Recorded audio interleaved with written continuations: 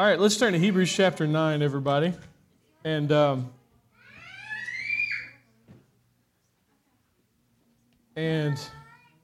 thank you, Lord. Thank you, Lord.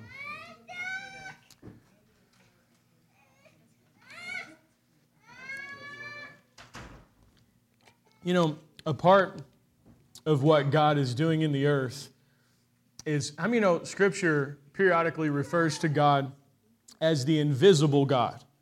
Like you can't see Him, right? And Moses wasn't allowed to see Him. He could see His hinder parts. He could see His glory, but he couldn't see Him face to face. And none of the prophets saw Him, and no one ever saw Him. But you know who did see Him is Jesus. Jesus saw Him. And then Jesus came to earth to show everyone what the Father looked like, because Jesus was the only one that had seen the Father face to face, right? And now, how many know that today the invisible God is looking to make Himself visible in the earth? But He's looking to make Himself visible through His Son in us. Are y'all tracking me here? The Christ is looking to step out of you into the earth, and God is looking to reveal Himself through us. Amen? And then how many know in your life has been a progression of finding out who God is. Who you thought God was initially is not who you know Him to be today. Because it's a revelation. Like there's a veil that's being removed, right? And the gospel, how many know the gospel removes that veil? But all of us are in a different place of that veil being removed in our lives. Can I get an amen?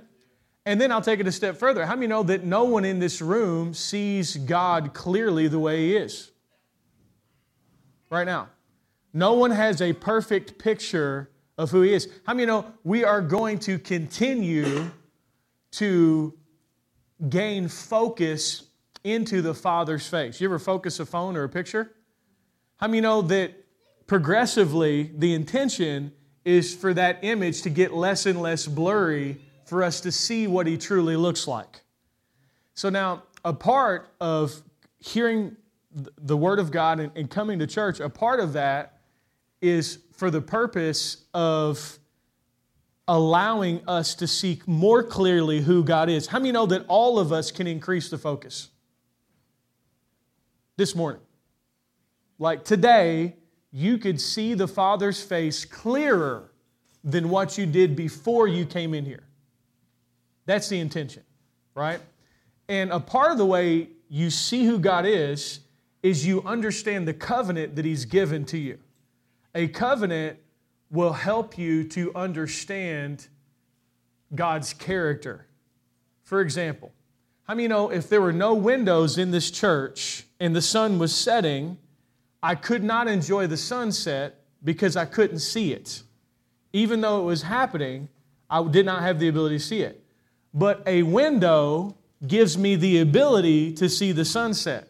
How many know a dirty window will let me see some of the sunset? A cleaner window, more of the sunset. A cleaner window, more of the sunset. And so, revelation and understanding the covenant will give you an insight into the character of God. You know, we live in a world that completely dishonors covenant. If covenant were honored in the land, lawyers would be bankrupt. The presence of rich lawyers is evidence of a lack of understanding of covenant. Ancient societies had a greater understanding of covenant than modern man. Modern man has no concept of covenant, because, there was a time, in Paul's lifetime, there was a time when a man's word and his handshake was enough to secure and remove any doubt concerning a deal. Eye contact, handshake, my word, it's done. How many know those days have long passed? You're going to need more than eye contact and a handshake you're going to need a contract, and then the contract's going to need a contract, and then that contract's going to need a contract. You follow me? And the reason being is we may have advanced in technology and civilization, but we have regressed in our understanding of covenant. And so we have to understand that God is a God of covenant. And so when He relates, you can't understand the Bible until you understand it's broken up into covenants. Because if you don't understand the concept of covenant, then you're going to look at the Old Testament and you're going to look at the Old Covenant, and you're going to erroneously conclude that God was both good and evil. You're going to erroneously conclude that you're not going to know who God is. But when you understand covenant, you understand that God is laying out guidelines that He is going to honor to the point of death,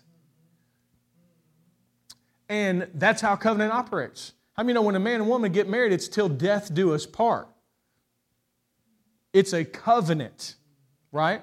It's not something like, it's literally, we are entering into this, and one of us has to die in order for this thing to end. Covenant is so powerful in the mind of God, and even in ancient civilizations, that to break a covenant meant that someone had to die. Right? And so, in order for us to see out the window and see the sun, we're going to have to look through the covenant that's been given to us and understand it. Now, I have spent most of my Christian walk fascinated with the new covenant once I began to understand it. How many of us prophesied in the book in Jeremiah? Jeremiah is a rough and sad book. Bro was a weeping prophet, had a tough call. He was called to do something that ultimately was going to fail. But he still had to be a witness to it. But then throughout that book, there's these beautiful promises and hope-filled promises. Jeremiah 29:11, He knows the plans that He has towards us to give us a future and a hope. And then Jeremiah 31, this prophecy concerning this new covenant gets dropped into his lap. And it's like the greatest news in the world. It's so good that the Jewish mind could not wrap their head around it. How many know it took Paul 3 years of being taught personally by Jesus in order for him to understand this new covenant? How many know a good portion of the body of Christ does not understand this new covenant at all? A good portion of the body of Christ has a pinky toe in the new covenant and one solid foot in the old. and we'll just touch down in the new covenant every once in a while, but ultimately we're right here. And that will not allow you to understand the faithfulness of God. It will not allow you to see God's face clearly. And ultimately, it's going to fill your heart with doubt and fear, and it will destroy faith. You cannot be confident in God's promises to you if you're not confident in who He is towards you. Amen? And so, afresh and anew, man, God has been just dropping fresh revelation about the new covenant into my heart this past week. And revolutionizing the way that I see it, afresh and anew. And what's happening is the focus is coming in a little bit clearer, and I'm having a fresh encounter with the faithfulness of God. 20 years into this thing, you know what I'm saying? And to the point that it's done something in my spirit. It's brought a level of confidence in God that I don't think I've ever had. And I haven't arrived here, but it's almost like I've been invited down the bridge to go. And I've taken a couple steps, and I've been studying it and studying it and studying it. And it's exciting to me where I know it's going to lead, because we're living in a time when your Christianity needs a strong confidence. Yes. This isn't a time, this isn't, the days of nodding at, kind of being a Christian and those days are over, man. I mean, who you believe in is life and death now. The gray areas have disappeared. The lines are drawn. The battle is here. Now, we're not entering into a battle that hasn't already been won. So that's the great news. And that's what we know. That's our inside secret. But there's still a battle. And God loves to paint the picture of Him being the underdog, which is an illusion. Because He's never been the underdog. Glory to God. Not one time. He's all-powerful. He allows them to have their space in their day. He that sits in the heavens laughs. Yes, He does. Why is He laughing? Because they think they've got us. They think they've conquered us. They think they've done it afresh and anew. And you know how many times God has brought His people to this precipice? You know how many times they've looked out to the armies that are gathered? Over and over and over again. And now it's your turn. This is your generation. And the armies are gathered. They're not armies of literal soldiers. It's the army of this world and its deception and its hatred of Jesus Christ. And as a result of its hatred of Jesus Christ, they hate you because Jesus is in you. And so the battle's set in array, and it looks as though God is the underdog, but He's not. Amen? And He's going to do what He's always done. He's going to win. He does not know how to lose. He has never lost. How many know that when Jesus was dead in the tomb for 2 days, 23 hours, 29 minutes, and 30 seconds, that it looked like God had lost, but really God had won. So, there are areas of your life, in my life, where it looks like we've lost, but we haven't. Y'all tracking me here? Looks like we've lost. Looks like it. But see, the faithfulness of God will come in and bring you out of that loss and will restore to you everything that was stolen from you and will multiply it and increase it in quality, in quantity, and with it comes a testimony that glorifies God and warms your heart. Because that is how awesome He is. So whatever area that you've experienced loss in this season, know this, that God is going to restore it to you. Amen. Because He loves you. Now, the important thing for you to do is to know you're part of the covenant. Right? How many know in a covenant, you got to keep your part? How many know a husband and wife, they have their part of the covenant and they have a part to keep, right? In your covenant, you have a part to keep. And that's what I'm actually learning about, is your part and my part. Amen?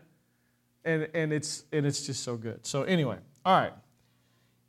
So we're just going to dive into it. We're probably going to be, I won't finish it today. We'll jump into it and we'll just start moving forward. But I think it's really going to help your understanding of God and His faithfulness and who He is. But and I just want to give you the good news. You know what your part of the new covenant is? Nothing but believe. Believe. That's all you got to do. Because it's actually, this covenant, I got the cat's out of the bag, I got to tell you. You already know this, but I've seen it more than I've ever seen it before. This covenant's not with you. This is with Jesus. And you're in Jesus. So you get everything Jesus deserves. All of His obedience, all of His perfection, you get it for free because you're in Christ. The covenant's not made with you. The covenant was made with Jesus. It's actually made with Abraham and Jesus. Made with Abraham, and then Jesus was the seed that came from Abraham. Not seeds of many. Not multiple, one. We'll look at it in Scripture. But you are inside that seed because Christ is that seed. And so what that means is you don't have the ability to break this covenant and mess it up. You only have the ability to not believe it and not enjoy it. Because it's all paid in full. Hallelujah. You tracking me here? Okay, let's go. Let's move forward. Now, Hebrews chapter 9 and verse 11 what you have to understand about this new covenant is, now let me say a couple things real quick. God's faithfulness was based on our faithfulness in the old covenant. I mean, on the old covenant, God's faithfulness was conditional. When we were faithful, He was faithful. When we were unfaithful, we were cursed. When we were unfaithful, we were cursed, right? Under the new covenant, God's faithfulness is based on Himself. He's generating all the faithfulness. We get caught up in it. We don't start it. We don't stop it. We just enjoy it or not believe it. You tracking me? And so, and the way this new covenant was cut, Jesus does everything. He's the high priest, right? He's the sacrifice, and He's the mediator. He does all of it, okay? He does every single bit of it. And then we just get to enjoy it. You see a picture of this when God cuts the covenant with Abraham. God comes to Abraham. Abraham's struggling to believe that God's going to be this good to him. He really is. He's struggling with it. And he's the father of our faith, but he's struggling. And he said, how do I know you're going to do this? He said, cut a covenant with me. How many know Abraham's mindset is covenant, right? God loves that. God says, okay, so God comes to cut a covenant with him. How many know to cut a covenant, blood has to be spilled. Sacrifice has to happen, right? Abraham makes a sacrifice, but this covenant, this is how it's how it begins. God puts Abraham to sleep. He said, I don't want you messing this up. I don't want you slipping. I don't want you making a mistake. I don't want you tripping over the sacrifice. I don't want you running your mouth. You sleep, and I'll cut the covenant myself. And he walked in a circle 8 amongst the pieces of the covenant in the blood with an oven and a torch, and he did it himself, and then woke Abraham up and said, the covenant is cut. It's finished. A sign of it will be circumcision of your flesh. Right? And so, God did it all by Himself. Can I get an amen? Why? Because if He does it all, there's no weak link. You know why man fell in the beginning? Because we were involved. we were given authority, and then we had the ability to choose to renege that authority, and we did, and we messed it up. So this new covenant, how many know this old covenant was based on man's strength? New covenant's based entirely upon God's strength. It's ironclad. It's awesome. But the enemy's worked overtime to try to keep us from understanding it, because once you understand this covenant, you will, listen to me, this is really important, you will never doubt the faithfulness of God again. You will never doubt the faithfulness of God. Because you start to realize it's not based on you, it's based on Jesus. If God's faithfulness to me is based on Jesus, that means that He never stops being faithful to me, because God is always faithful to Jesus. Are you tracking me here?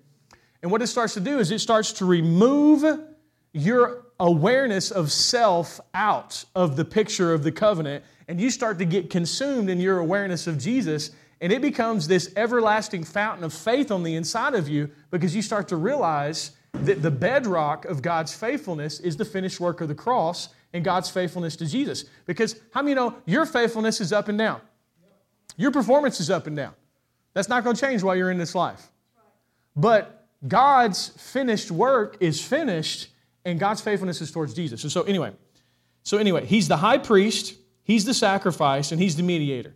Hebrews chapter 9, verse 11, but Christ came as a high priest of good things to come, with greater and more perfect tabernacle, not made with hands, that is not of this creation, not with the blood of goats.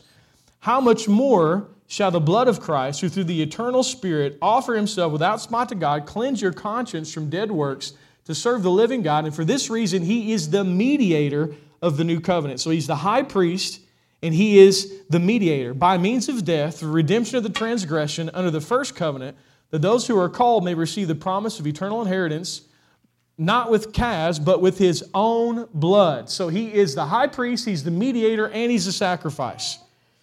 Now, turn to, I'm going to turn there, and you guys can just follow me. 1 Timothy chapter 2, and in verse 5, it says, for there is one God and one mediator between God and man, the man, Christ Jesus. And so he's not only is he the high priest, not only he's the sacrifice, but he's also the mediator. But here's the thing. He's mediating between him and God. Are y'all tracking me here? How many of y'all think that the communication between the Father and the Son is probably better than AT&T? How many know there are no dropped calls? How many know there are no misunderstood texts? How many know the Father perfectly understands the Son and the Son perfectly understands the Father? That's the power of your covenant. And how many know they're communicating all the time? How are they communicating? How many know that Jesus ever lives to make intercession for us? What's testifying of your innocence? The blood of the Lamb. How many know the blood of the Lamb still exists? It's still in heaven to this day. It is testifying of our innocence. The blood of the Lamb and the fact that Jesus is alive and that He's resurrected. Amen? And so He is also the mediator. And so Hebrews chapter 6 and verse 13, you guys can turn there. And I'm just laying a little bit of groundwork for this covenant before we kind of dive into it this morning. Hebrews chapter 6 and verse 13, it says, "For when God made a promise to Abraham, because He could swear by no one greater, He swore by Himself, saying, Surely blessing I will bless you, and multiplying I will multiply you." That's same blessing that you have. You enjoy that in Christ. And so after He had patiently endured, He obtained the promise. For men indeed swear by the greater, an oath for confirmation is for them an end of all dispute. So in other words, he's saying a man-made device is to swear on something to end dispute and to give confidence concerning something. Thus, God determining to show more abundantly to the heirs of promise the immutability of His counsel, confirmed it by an oath, that by two immutable things in which it is impossible for God to lie, we might have a strong consolation who have fled for refuge to lay hold on the hope that is set before us. So two things. A, God swore, and He couldn't swear any higher. He swore on Himself. And B, God can't lie. Right? These are all parts of the covenant. God's incapable of lying, and God swore upon Himself. Now, Hebrews chapter 8, now let's actually look at your covenant. This is your covenant. This is what you enjoy. This is what Jesus gave you. This is what was prophesied in the book of Jeremiah. This is the new covenant. Hebrews chapter 8, and in verse 10, and I want you to notice something about this covenant. I want you to notice what God does and what we do. Amen? How many know most covenants, like husband and wife, we both have our end of the covenant. You know, your cell phone company, how many know you have your end of the covenant? What's your end? You pay the bill. You pay the bill, they give the service. All covenants have two sides. Look at it. Hebrews chapter 8, verse 10. For this is the covenant that I want you to notice two words as we read through this covenant. I will. I will. Because those two words are said over and over and over again. Because God is showing you His part of the covenant.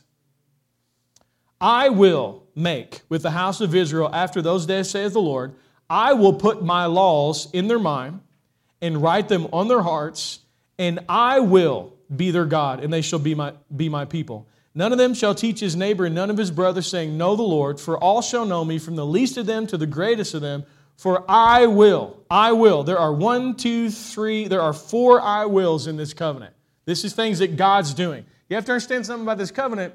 God is the initiator. How many know God found you? I was not looking for God. In fact, I was running from God. God found me. How many know God found you? How many know all your kids cannot outrun God? All your grandkids cannot outrun God. How many know God is the one that pursues them? Can I get an amen? And so God is the initiator. God is the one who starts this. God chooses to do this. Even with Abraham. How many know Abraham was on the back 40 worshiping the moon? And God said, I choose you. Amen? So here comes God, and He's going to do everything. Now, what's your part? Curiously enough, there is nothing mentioned in here about your part. You do nothing. Isn't it amazing? And and it reminds me of the picture of Jesus coming to the disciples and washing their feet. Amen? Because they didn't do anything, but they had to humble themselves to receive. 11 did it easily, 1 struggled. Peter. How many of you know Peter had a hard time receiving from the Lord because Peter wanted to do something for the Lord. Peter thought that was honorable, but really, how many know it was pride? But Peter didn't know it, but the Lord did. And how many know the Lord worked with Peter's pride until Peter got delivered from pride and got set free? And when the pride dam broke, the grace river flowed. Amen? But they had to, I'll just tell you, just think about this for a moment, people. We come in, we worship God, we cry, we lift our hands, we sing, we worship Him. But I'm trying to think about how I could even handle the Son of God washing my feet. I want to wash His feet. It's not easy for me to fathom Him washing my feet. Literally. I mean, think about that for just a moment. Literally having Jesus wash your feet. The Son of God, the Creator of the universe, the Lamb of God. I mean, for Him to do that, how many know that there's a place where you have to sit down, humble yourself, and receive and be overwhelmed at the goodness of God? Amen. And how many know it takes humility? How many know this covenant has not come to ask you to wash God's feet? This covenant has come to wash yours. Because our King is a King that serves. Is it absolutely beautiful or what? I mean, amazing. Now, over and over again in the New Covenant, in the New Testament, how many of you are commanded to believe? New Testament obedience is faith. So, this covenant is present whether you believe it or not. This covenant is present whether anyone enjoys it or not. What if this covenant is so good that no one on earth has got anywhere near maxing it out? What if the person that went the farthest in the earth that believe in this covenant is at the tip of the iceberg? And the riches of heaven's grace are flooding below this massive iceberg of God's riches of His grace. And God's just waiting on somebody to have the audacity to believe that Jesus did a good job. And receiving everything that Jesus deserves. Not Brian, not Connie, not Bevan, not Jeremiah, not Tim. I do not want what I deserve. I am convinced of my own ability to mess everything up. I need the Lord. I mean, you want what the Lord deserves. Isn't that an amazing concept? That God has given that to you. How many know this book is full of promises, right? What if you came to God based upon Jesus and not yourself? Every time you came to Him. Every single time. So much so that you lost the ability to come in your own name. And you began to ask Him in His name. See, that scripture is not a formula of just praying in Jesus' name. That means you're coming in the name of Jesus. And whatever you ask, the Father will grant it because you're coming in the name of Jesus. Are y'all tracking me here? But we haven't had a developed faith in Jesus being the reason that God is faithful to the covenant.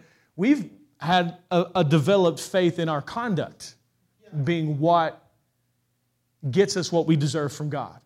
If I do well, I'm blessed. If I do bad, I'm cursed.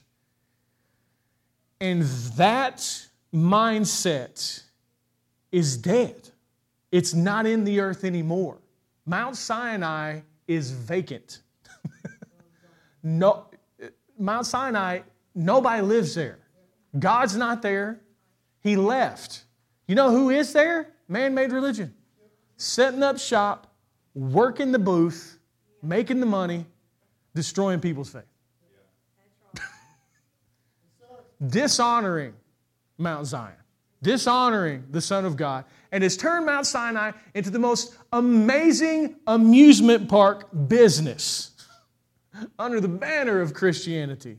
And will sell you tickets to ride rides. But you will never see the face of God on Mount Sinai.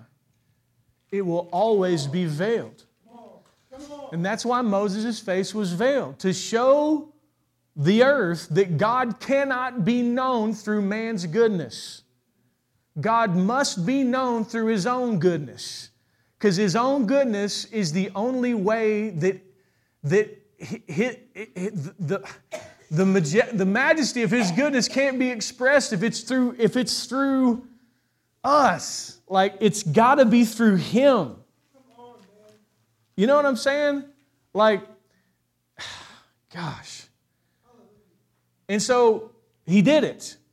And so now our part's to believe it and to enjoy it and to step into it and allow it to change us and change the way we approach God. Stop going to God based on you. Don't do it anymore. Just quit. If you start to do it, just stop.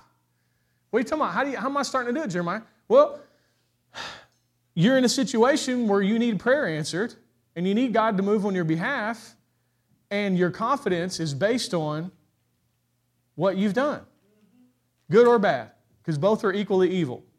Your good things are just as destructive as your bad things if it's what's making you think that you have confidence towards God. Now, good works are good. We want to do good works. We want to love people. All those things are great. But in this covenant isn't about your good works. Yeah. This covenant is about His good work. Now, it will produce good works in your life, but it's His work. He did it. Amen. We don't do none of it, right? And so it starts to change the way we approach God, and we start to approach God based upon Jesus and not based upon ourselves. And it gives us this ironclad confidence because the enemy can't mess Jesus up. You ever think about that? Enemy can't touch it. How many know the enemy could never touch Jesus? What are you talking about, Jeremiah? How many know Jesus would be like, here comes the devil. He got nothing in me. They were ready to kill Him. He's invisible, slips right through. The enemy could never touch Jesus. And how many know he can't touch Jesus now? So, let me ask you a question. Can Jesus' righteousness be affected in any way, shape, form, or fashion? How many know it's solid and the deal is sealed, right? Now, the reason God made this a righteousness of faith is because a righteousness of faith can impute to you or give to you a perfect righteousness. How many know you can imagine a perfect circle better than you can draw one? How many know you can visualize a perfect circle? It's difficult to draw a perfect circle. God has imputed to you something apart from anything that you've done, anything that you've earned, anything that you've deserved, and He's given it to you. And how many know it's perfect and it's faultless and it's all-powerful and it is His Son, Jesus. So that's how strong your covenant with God is as strong as Jesus' righteousness, is as strong as Jesus' obedience. How many know? See, what we're eventually going to get to in this series is we're going to take a look at how God wants to weaponize the obedience of Jesus. It's an amazing concept, isn't it? Weaponize the obedience of Jesus. When you look at spiritual warfare in Corinthians, the whole chapter ends with the obedience of Christ.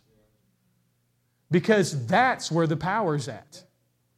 Amen. So this is where we're going. This is where we're moving into. And what it is It's an amplification of Jesus, afresh and anew. We didn't think we could do it, but we can. We can actually we can amplify Jesus Christ even more and focus on Him even more. And in doing so, man, it changes everything, man. It changes everything. How many know when Moses wanted to see God, God hid him in the cleft?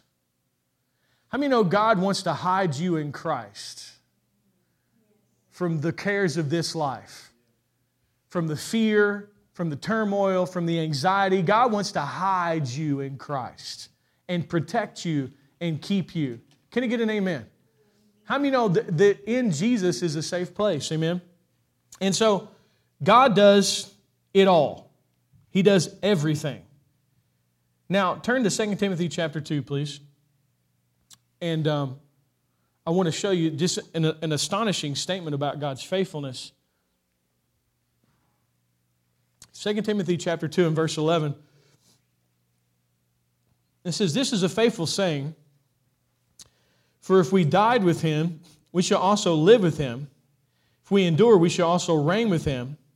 If we deny Him, He will also deny us. If we are faithless, He remains faithful. He cannot deny Himself." Now, we know that salvation is based upon receiving Jesus. Amen? And if someone rejects the outstretched hand of salvation and they make a conscious decision to refuse to receive Jesus' salvation, then they're not going to be saved. Okay? Scripture makes that very clear. That's not a very popular thing to say, but truth doesn't have to be popular in order to be important. Amen? And so, if we deny Him, He also will deny us. That's what that's talking about there. It's talking about receiving Jesus. Amen? But then it goes on to say, if we are faithless, He remains faithful. He cannot deny Himself. Now, here's the thing. Once I'm in Christ, I'm in Christ. Like, how many know now that Lily is born, how many know she's born? She's born. And she's not going to, she's born, right? How many know as sure as her birth is a reality, your new birth is a reality? See, so many times we think that salvation, and certainly it is a product of faith, but how many know you're a new creation? You're not the same person you used to be. Old things have passed away, all things have become new. So when you step into Christ, you become joined to the Lord of one Spirit. Amen? And so how many know that you can't rip a piece of Christ out? You can't take a piece of Christ out. No. What are you saying, Jeremiah? I'm saying once somebody's saved, they're saved. And they're eternally saved. I didn't used to believe that. I didn't used to understand that. I'd heard preached against it so much that I struggled to, because I'd heard people, people can say trite sayings enough to where you start thinking it's true, but it's not in the book. I'm talking about them once saved, always saved, folk. How many know that's not in the book? How many know that's not in the book? I need an amen. Help me out, please. That's not in the book. That is a trite saying, right? And I was in the middle of preaching, and this part I couldn't preach because I couldn't embrace it. And I started to preach that you could lose your salvation. And right in the middle of the message, the Spirit of God corrected me in here. And I repented publicly. Were you in the service when I did that? And I never preached it again. Why? Because God corrected me. He was like, that's not right. Amen. Because, how many know Jesus said that no one can pluck you out of my Father's hands? Can I get an amen? And once you're joined to the Lord, you're joined to the Lord. It's not a casual joining. You are united to the Lord. So the reason I'm saying all this is to say this. Once you're in Christ, it says, if we are faithless, He remains faithful because He cannot deny Himself. How many know God, in order to deny you, God would have to deny Himself because you are in Him? Are y'all tracking me here? How many know now, you are now in Christ? And so you are joined to the Lord. And so now, in order for God to deny you, He'd have to deny Himself. I'd said it twice because it's such a big concept to get into our heads.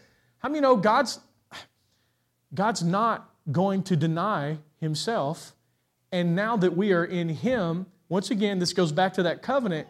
His faithfulness is not based on us. His faithfulness is based upon His faithfulness to Himself. Are y'all tracking me here? I just want you to understand this because it will remove doubt in your mind concerning where you stand with God.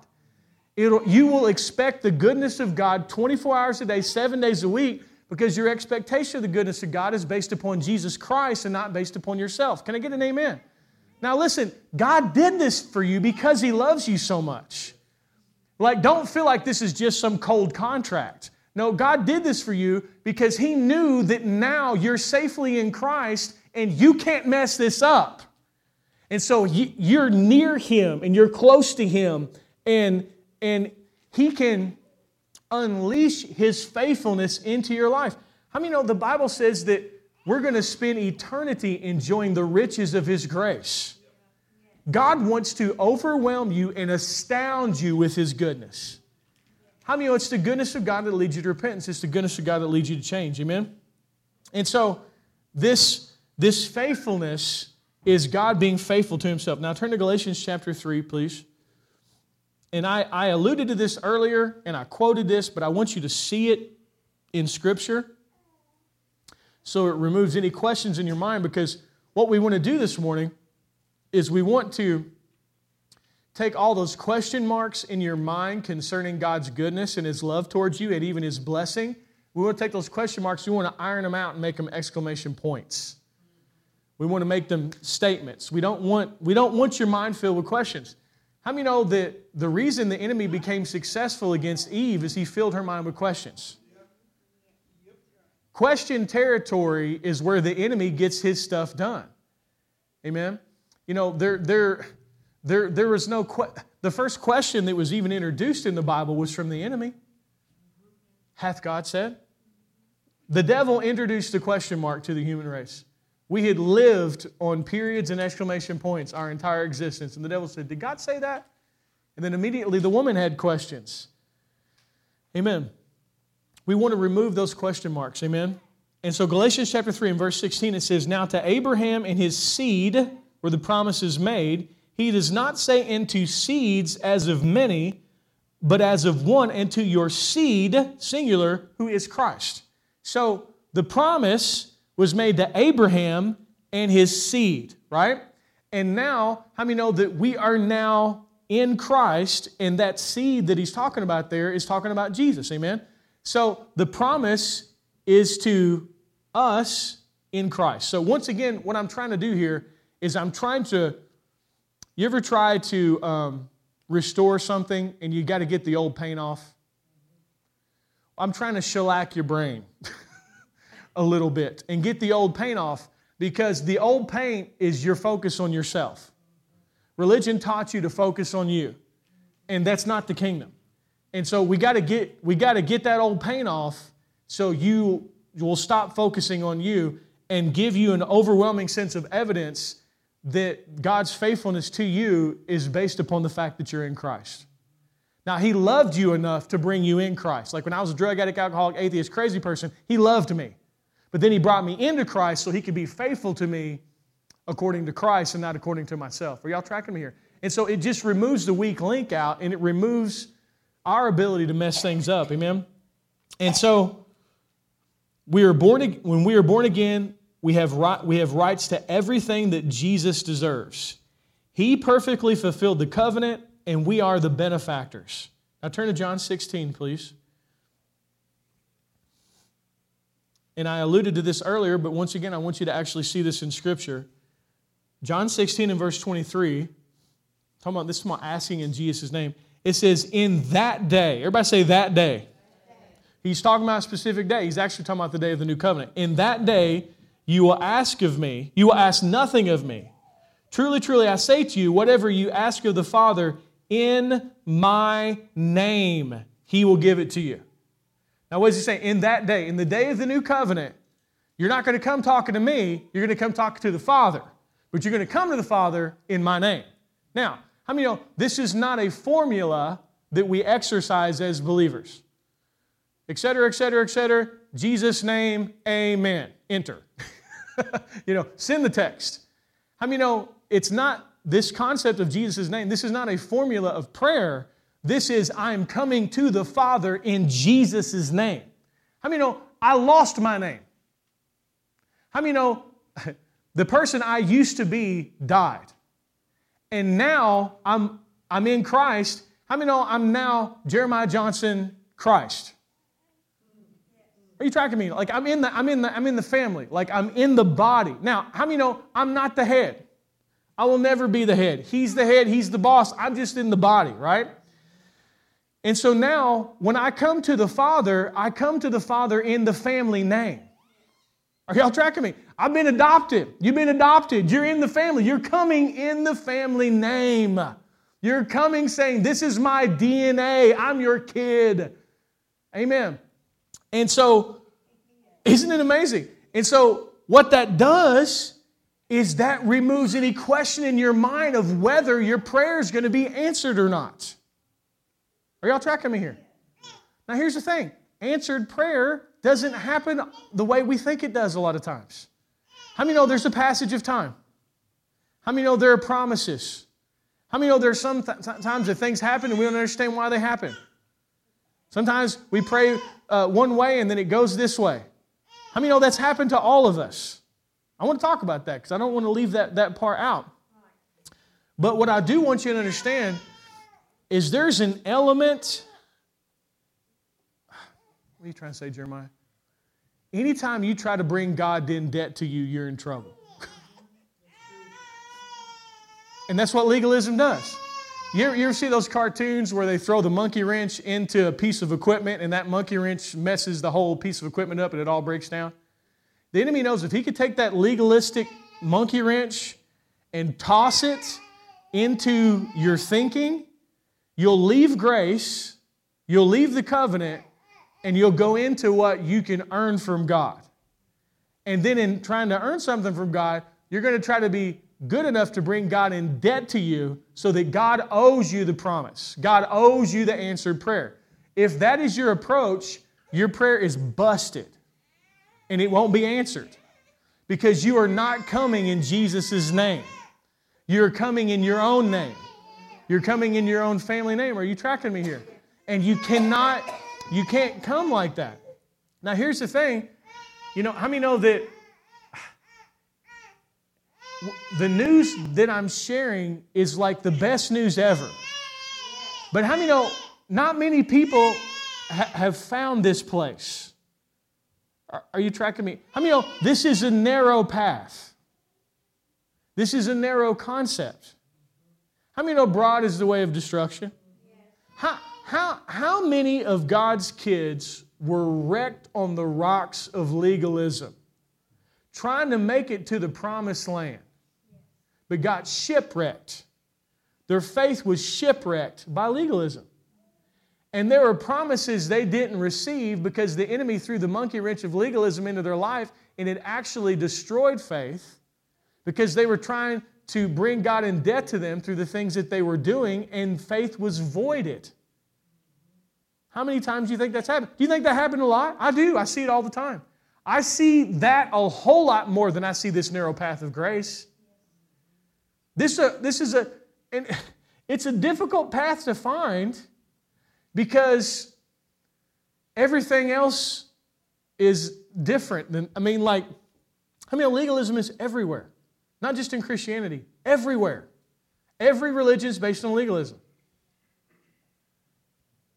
There's only this little path named Jesus where this is true.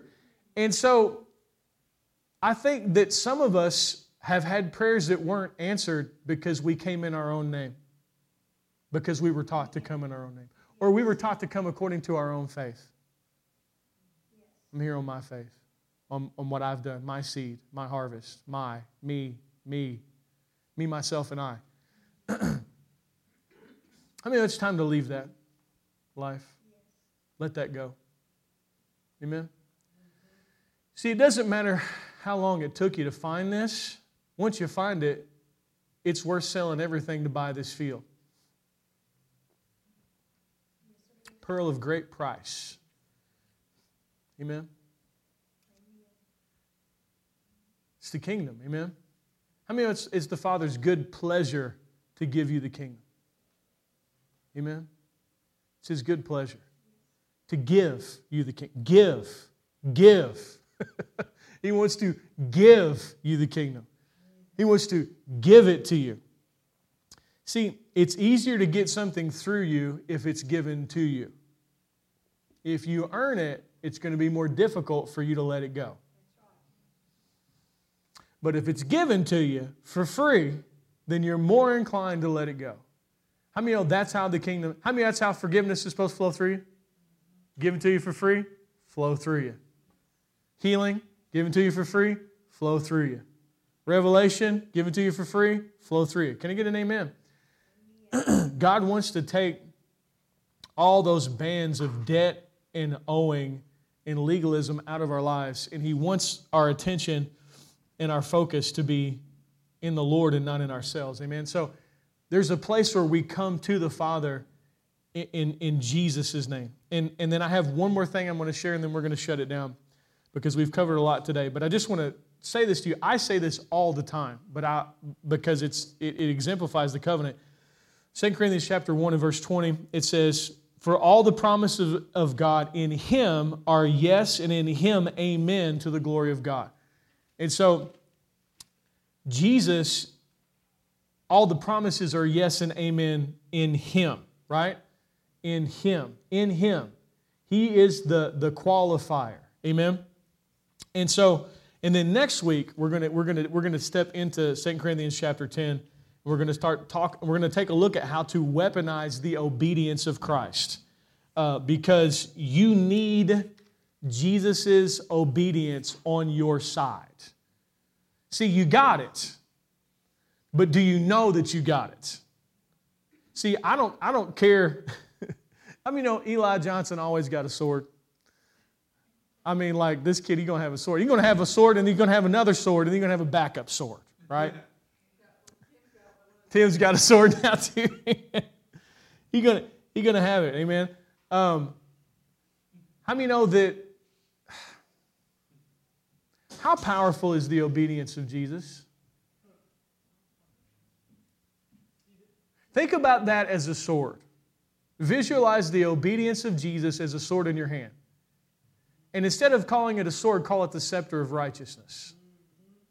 Because you're kings and priests. Can I get an amen? How many know you're royalty? And the way that the authority of royalty is expressed is through that scepter of righteousness. How many know that's what a scepter is? It represents the authority of the kingdom. So the obedience of Christ, see, your righteousness was earned. His wasn't. What are you talking about, Jeremiah? How many he was born righteous? Jesus did not have to earn His righteousness. He was born righteous. Why? Because he was born from a virgin, right? His blood type was not intermingled with Mary's. He had type God blood, right? So He didn't earn His righteousness. He was born with it. But you know what? He did earn yours and mine. He fulfilled the old covenant and then became the sacrifice, the high priest, the mediator, and the sacrifice. And so a righteousness has been earned and given to you so that you can use it against the enemy. And it's also a key that brings you into the kingdom to have all that the kingdom promises. Who's the key? Jesus. His obedience. Can you get an amen? How's it a weapon, Jeremiah? Well, how many know that you have authority over the enemy? Why? Because of your obedience? No, because of His. How many of you have a right to have your prayers answered? Because of your obedience? No, because of His. How many of you have a right to all the promises? Because of your obedience? No, because of His. Think of the sword of the Spirit as the obedience of Christ in a solidified, weaponized form to where you can take a stand against the enemy and see, when you understand it's about Jesus' obedience and not your own, it removes the enemy's ability to condemn you. Game over. See, the enemy knows that when we figure this out, it is game over. And that's why he doesn't want us to figure this out. We're living in a 2,000-year-old victory. You know? How many know this morning our focus got tuned in just a little bit on who God is? Are y'all tracking me here? See, what's happening right now, this is revelation. And it's light, and it's allowing all of us to see more clearly. I mean, only God can do something like this. Amen? I mean, I'm just seeing it clearer than I've ever seen it. And it's amazing when God drops something into your spirit and makes it real to you. Like what I'm trying to convey to you is what I basically received in 3 seconds. Because it didn't come through here, it came right into here. Are y'all tracking me here? But the beauty of it is that not only do we have the teacher, the Spirit of God, we have the gift that He gave me that I'm grateful to be able to have and serve people with, but He's also living on the inside of you. And so all those teachers are working together and they're all trying to shellac this and take some of that old paint off so that we can see more clearly. Amen? And we can enjoy this amazing grace, and we can laugh like God laughs. Can I get an amen? I felt that so strong when we were in worship. Just the laugh, the joy of the Lord. You know, I mean, that's the ultimate disrespect to the enemy is to laugh. You know what I'm saying? Because it's the display of absolute confidence. Amen. He that sits in the heavens laughs. If God's going to laugh, we might as well laugh too. Amen? It's good. Okay, cool. We're done. All right. Well, if anybody needs giving out this morning, we'll get one to you.